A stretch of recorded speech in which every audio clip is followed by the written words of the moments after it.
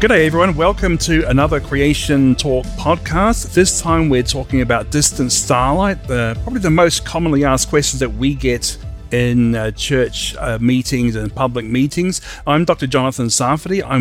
I'm Dr. Robert Carter, and yes, this is definitely one of the most asked questions. So why is this a problem? Well, it's a problem because the Bible specifically says the earth is only a few thousand years old.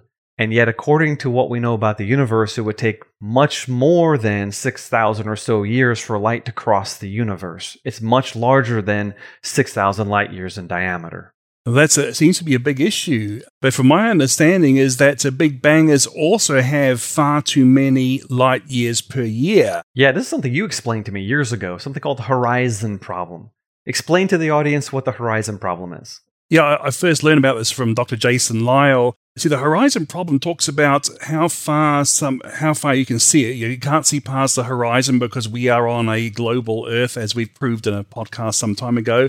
The point is, when the universe became transparent, light that was supposed to be 300 and something thousand years after the Big Bang, light could start going through. But when you look at the temperature all the way around, everything is so uniform in temperature, about 1 part in 100,000 or so. Because to get the same temperature, you have to go from energy from hot to cold things. Yeah. And the fastest this can happen is the speed of light, and yet the universe is about 10 times too large for the temperature to be equilibrated all across the universe. You look to your north and you look to your south or whatever, they're supposed to be, say, 30 billion light years apart from each other. They're the same temperature, and yet the universe is supposed to be only 15 billion years old in the Big Bang model. There's not enough time for light to have equilibrated the temperature so uniformly. So in a Big Bang model, there should be some lumpiness in the early expanding universe. That lumpiness is hot and cold. There should be. You can't escape it. Yep. And since those places aren't causally connected to each other ever because they're actually expanding away from each other faster than the speed of light, you can't get the hot to spread out everywhere. Right, you can't help. It's a Big Bang under quantum theory. It's going to have very uneven temperature to start with, but now we look at the universe as very even. The background is extremely even, and there's not enough time to get that equilibrium. That's a huge problem for the Big Bang. It's called the horizon problem. The evolutionary cosmologists say this is a huge headache for cosmology, and they've got a lot of weird and wonderful ways of trying to get around this problem. Yeah, they don't work very well. But what we can say is that naturalism, just strictly using scientific laws, has problems even in the Big Bang model. And some secular cosmogonists, those who study the birth of the universe, they are being very critical. Huge numbers signed a letter saying that the Big Bang is not good science. It requires lots of fudge factors to try to get it to conform to observation. All right, but I know there's other issues that Big Bang has with explaining things. Now, this is the standard Big Bang model, I mean, the Big Bang model has inflation, which is how they try to solve the horizon problem is to have space-time itself expand much faster than the speed of light. I think you looked it up, increased by a factor of 10 to the power of 78, you found out. But people have a hard time grasping big numbers like that. Most people can understand a billion. A billion is a big number, but it's like the limit to how big our brains will go. But 10 to the 78th is a billion times a billion times a billion times a billion times a billion times a billion times a billion, almost times a billion.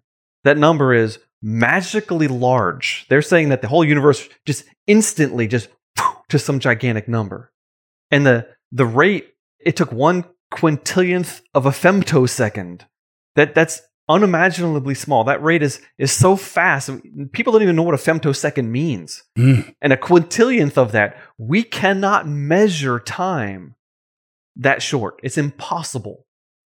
It's faster than the fastest molecular vibration. That's freaky. And so they're saying that the universe expanded by billions and billions and billions of fold in an unimaginably short amount of time. I don't call that science. I call that magic. Yeah, because how do you get it to start? How do you get it to stop? And how do you control how fast it goes? Yeah, exactly. It's not. You can't do that. Do it in the lab and show me it's real science. Of course, they can't. Or give me a physical principle why you'd expect it to expand at that rate for that amount of time.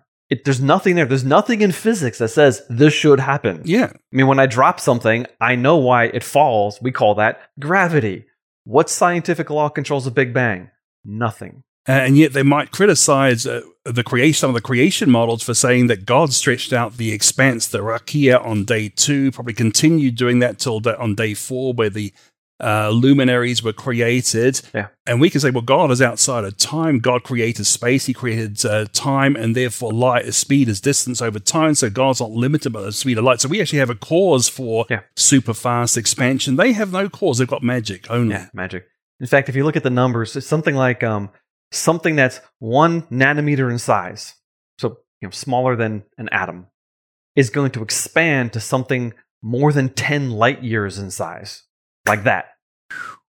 So obviously this is expanding faster than the speed of light, radically faster than the speed of light, and there's no physics for it. So we are perfectly comfortable, audience, in saying that the Big Bang model is not based on science. It's a way to explain data, but there's no physical backing to it. And there are other people who think this is rubbish. Let's assume instead that light itself was moving much faster close to the Big Bang, like João Magejo from Portugal. He said that light was 60 orders of magnitude. Now that means 10 to the power of 60 times more than it is now. Yeah. Now, some early creationist models presume that we could solve the distance light problem by having light much faster in the past. Oh, these guys are heretics. Don't you know that light can't change? But now these secular Big Bangers proposing light much faster to rescue the Big Bang. We can't rescue Genesis this way, but we can rescue the Big Bang that way, and that's apparently okay. Now, to be fair, though, audience, most people at CMI, in fact, I don't think anyone at CMI that I'm aware of, thinks that light speed was faster in the past. We call that the Setterfield hypothesis now. If you look in Journal of Creation, some of the older articles on creation.com, you'll find a lot of discussion on this. In fact, it almost filled up several journals of creation issues back, 20 years or so ago? Oh, even before my time, that's how long it goes. Yeah, but most of us have not adopted that as a solution, but it is still possible. We just, in physics, can't explain it. Well, it's a case of we think it's not a heretical thing in principle. We just don't think it work. We can make it work. That's the problem. We can never make it work. But there's at least, 4 different creationist ideas to explain this light speed paradox problem. So we had Setterfield, and then after him comes Russell Humphreys with his white hole cosmology, which is really interesting. Oh, great. Yeah. The idea that if the entire universe was collapsed into a ball, you're in a giant black hole where there's essentially no time. And if God starts expanding that material, when that material leaves the black hole, time speeds up radically, except inside the black hole. If the Earth is inside this ball as it's shrinking, because it's getting smaller as things are leaving, then, how do we say it? The universe could be billions of years old, or billions of years could happen outside the Earth. And then when the event horizon passes Earth, boom, now we see stars. Well, yes. I mean, when we ask about how old is something, you've got to ask according to which clocks. I mean, the Bible is according to Earth clocks. It doesn't mean that galactic clocks might be ticking much faster during this expansion during Creation Week. Yeah. And Humphrey's model is perfectly in tune with relativity. Relativity is a friend to creation. It's not an enemy. That's right. And the equations of relativity are, in theory, reversible. So if the equations for a black hole are valid, then so are the equations for a white hole. It's a case of whether we can get a white hole naturalistically. That's the hard part. Well, you couldn't naturalistically, even though they do bleed energy because of quantum tunneling. But it would take longer than the age of any possible universe to get the stuff back outside the black hole again, and you wouldn't have matter, it would just be energy outside it. Good old Hawking radiation, huh?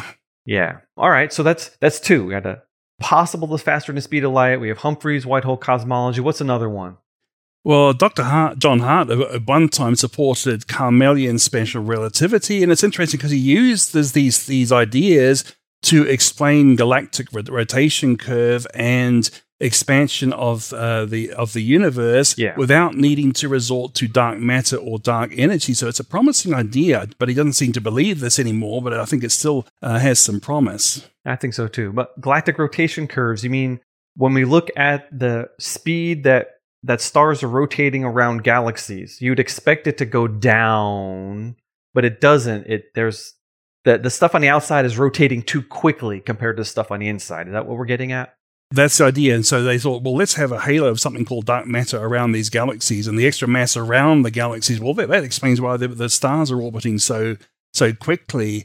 But no one can see dark matter. It's got, what is it? Yeah, exactly. What are its properties? There's no spectral signal we can do. But then Hartnett showed that Carmelian relativity would actually explain the observations without having to resort to a fudge factor like dark matter. Okay, real briefly, Carmelian relativity. We have Einsteinian relativity. We have special relativity, general relativity, and then Carmelian relativity. What is that? Oh, that has an extra velocity term, so it's a fifth dimensional calculation. It's quite an interesting thing. There are articles on our website about the Carmelian relativity, which quite interesting to read, actually, just to see how he's published in secular journals about how this solves a lot of vexing problems. Carmeli. And Hartnett knew him personally. Okay. I mean, Carmeli's dead now, but Hartnett and he actually collaborated, it seems. So you're talking about a fifth dimension, yeah. Yeah, so it's a fascinating stuff out there. Mm-hmm. And it's very mathematical, so that's daunting to people. But we're trying to talk, as little math as we can here. Right. Just to explain that we have some possible answers to these issues, and the Big Bangers don't have good answers either. All right, so number 4 would be Jason Lyle's asynchronous time convention, or the creation time coordinates of Tikhonov. What is that getting at? Because we have debated this long and hard in the office, and we've discussed this at length, and there's been hours of conversation. Oh, it's pretty interesting, yeah. What do you mean asynchronous time? Well, I mean, see, what Dr. Lyle has pointed out quite correctly is that we measure the speed of light in a two-way trip. We never measure a one-way trip. In fact, there's no way to measure a one-way speed of light, because here's the clock of where it starts, the clock of where it finishes. How do you synchronize those two clocks? You use a light pulse to synchronize them. So there's no way of actually doing a one-way trip. All the measurements are two-way trips. And in fact, recently we've seen some videos by secular people basically saying the same sort of thing. Yeah, some of my favorite YouTube science shows have done a couple of these lately. It's like, yes, they're finally catching on. Well, audience, the idea is this. You can't measure how long it takes light to get from one place to another, because you can't synchronize clocks in two different places. Even if you had two exactly identical clocks right next to each other, and they're perfectly in time, and let's say you want to go out from the Earth to the moon. You take this other clock and you put it on the moon. You say, okay, how long does it take to get from the Earth to the moon? I'm going to start at exactly 12 o'clock here, and I know the clock on the moon's at 12 o'clock. No, it's not, because you had to accelerate that clock to get it to the moon, and that causes time dilation. So your clocks are already non-synchronous. There's no way in the physical universe to synchronize clocks in two different places, which is why we always measure speed of light from where you start to where you come back again. You reflect it off a mirror or something like that. There's no physical way to calculate a one-directional speed of light. Which does what, Jonathan? What does that do for our understanding of the universe? I mean, we assume, and I think assume quite reasonably, but speed of light is the same in both directions. That's right. The speed c. We assume that, and it seems to fulfill lots of physical experiments. It's the least amount of external assumption is to assume that the speed of light is the same in all directions, but you can't prove that. I mean, it could well be infinite in coming towards you and c over 2 going away from you. There's no scientific way to disprove that. And this is what these secular people have been coming up with. There's no scientific way to disprove what Dr. Lyle has said. I don't happen to think it's the right way, but it's not because it could be disproven scientifically. That's right. But, new ideas are always interesting and exciting to explore. So we've explored it. Mm-hmm. And one of the issues that pops up, not that I understand this extremely well, but one of the issues that pops up, if you start monkeying around with the speed of light, you also start changing time itself. Mm-hmm. And so what would you call it? The equivalence principle? It doesn't matter where you are. It looks like time is passing like normal. But if, for us compared to Alpha Centauri or some distant galaxy, things could be very different, and we would not be able to tell from here. It's also true if things were different in the past, mm-hmm. and maybe during this expansion that God caused, we had all these time dilation effects, and then God stopped expanding, and now everything is like normal. We cannot tell. Now, one thing which does seem to, which is a point in their favor, is that things like there are some young age indicators in the universe. One is there are too few of the stage 2 supernova remnants and basically almost non-existent stage 3. So the number of supernova remnants is far too small for a billions of years old universe, but the numbers fit a biblical age universe, and that would be supportive of the Lyell and also the Tenev cosmology. Tenev is similar to Lyell's in that it has the same sort of synchrony ideas. It's slightly different, subtle differences there. So audience, I hope you're following this. What we're saying is that there's multiple different models, and having multiple models is a good thing. Mm-hmm. However, some of you are probably struggling with this whole idea of time dilation because it challenges a lot of things. Mm-hmm. But we can measure time dilation, and we can do it on Earth, and we've done it many times. In fact, you probably have GPS on your phone.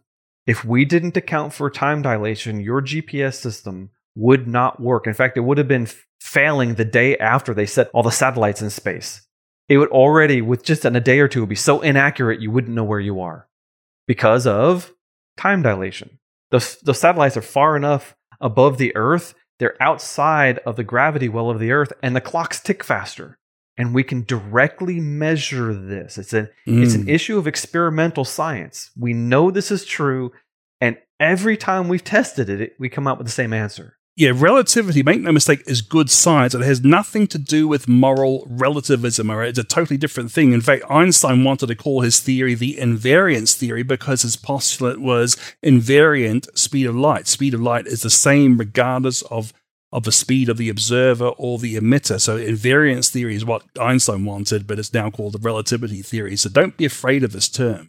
And again, Einstein assumed that the speed of light was the same in all directions. And it's a fine assumption to make, and it fits with what we can see here on Earth. So it's not necessarily an incorrect assumption, but we have to understand it was an assumption. So what clocks do we use?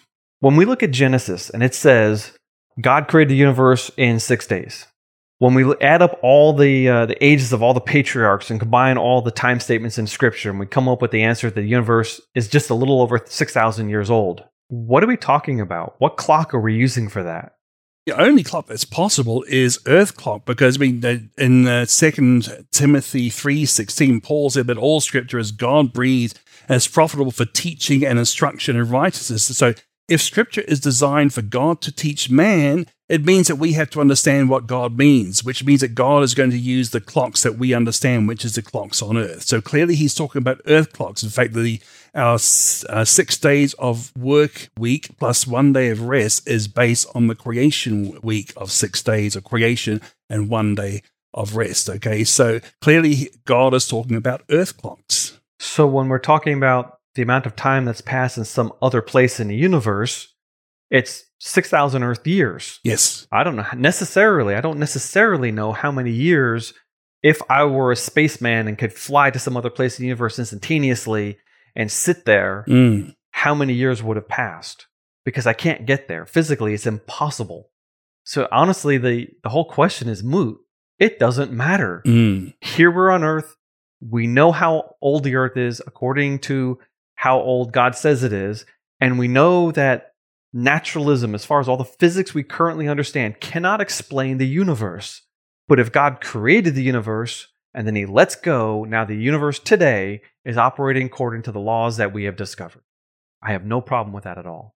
No, creationists are the ones who founded modern science. That's the topic of another podcast, how the biblical worldview of a creation that God has finished and now sustains in a regular, orderly way. That was the foundation of modern science. Yes. Okay, Jonathan, tell the audience what rakia means, this Hebrew word that we hear so much. Rakia is the Hebrew word that's translated expanse in the good modern translations. It's translated firmament in the King James, which goes back to the Vulgate, which goes back to the Septuagint translation, stereoma. But all it means is expanse. The word rakia is connected to the word rakar, which means to stretch out or expand. So the emphasis is on the expanding and the stretching and not on any material there. Not the substance, yeah. There's no substance. It's a case of it's a stretching out that's emphasized in the choice of the word rakia. And it's also a synonym of the shamayim, which is the sky or the heavens. So he's talking about the sky here, the heavens. Okay. So this rakia that may have been stretched out, when we're calculating how long things have happened or how long that took, we use Earth clocks. It only took 6 days. It doesn't matter how much time passed in the outer expanses of the universe necessarily.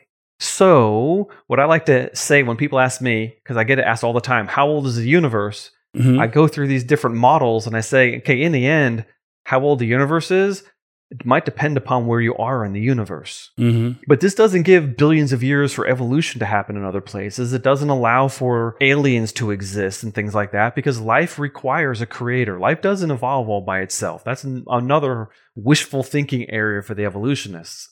Oh, yeah. What it does is it allows our amazingly, tremendously complicated and creative God to create a universe that defies the known laws of physics, which means it had to be manufactured by not using physics. It had to be created by a creator who's outside of time and space and has control over that time and space, and the universe brings glory to God and God alone. And this explains some of the puzzles that evolutionists have been finding recently. Like, if you look further back in space, it's supposed to be also looking further back in time. So if you've got these things billions of light years away, it should be very close to the Big Bang itself. Yes. So we wouldn't expect to find these very large-scale structures like fully formed galaxies. This is a very big surprise to people, finding fully formed galaxies that far away. They shouldn't have had time to form. And then you got the metastructure.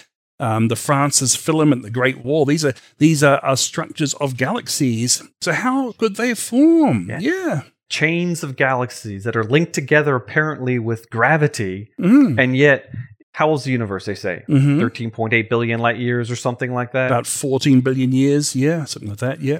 Okay. So if you go back to 10 billion light years, you've only had 3 billion years for things to form, and they can't explain it with gravity because gravity propagates apparently at the speed of light itself.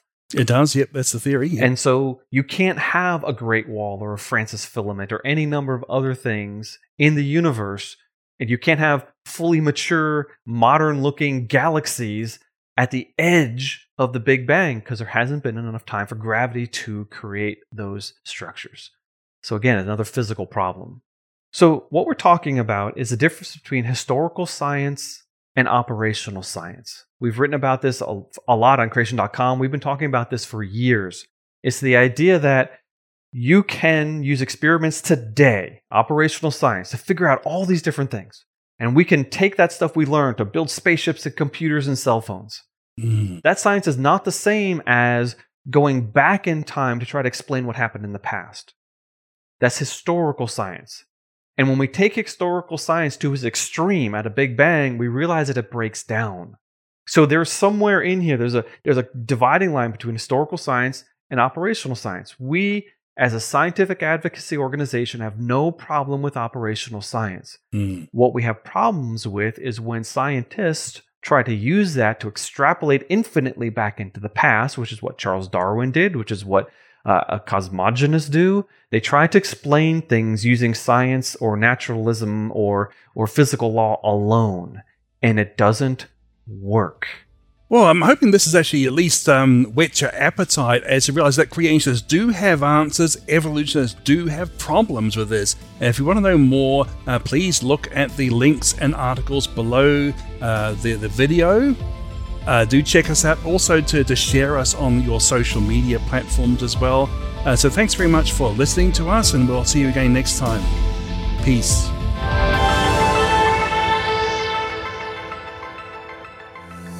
Like other CMI speakers, I usually offer a question and answer time after evening and public talks. Over decades, we've found that the same basic questions keep arising. The Creation Answers book is designed to answer about 60 of the commonest questions in 20 different chapters. It certainly makes my job easier when answering questions from the floor.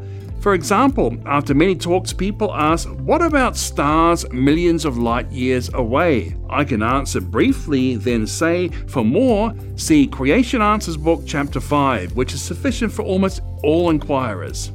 What about the dates of creation? Well, see Creation Answers book chapter 2.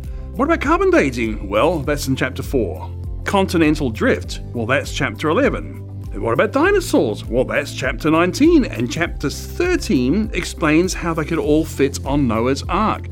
Over and over again, everyone sees that this book helps real people with real questions by giving real answers. Creation Answers book is available in ebook, paperback, and audiobook formats right now at creation.com/store.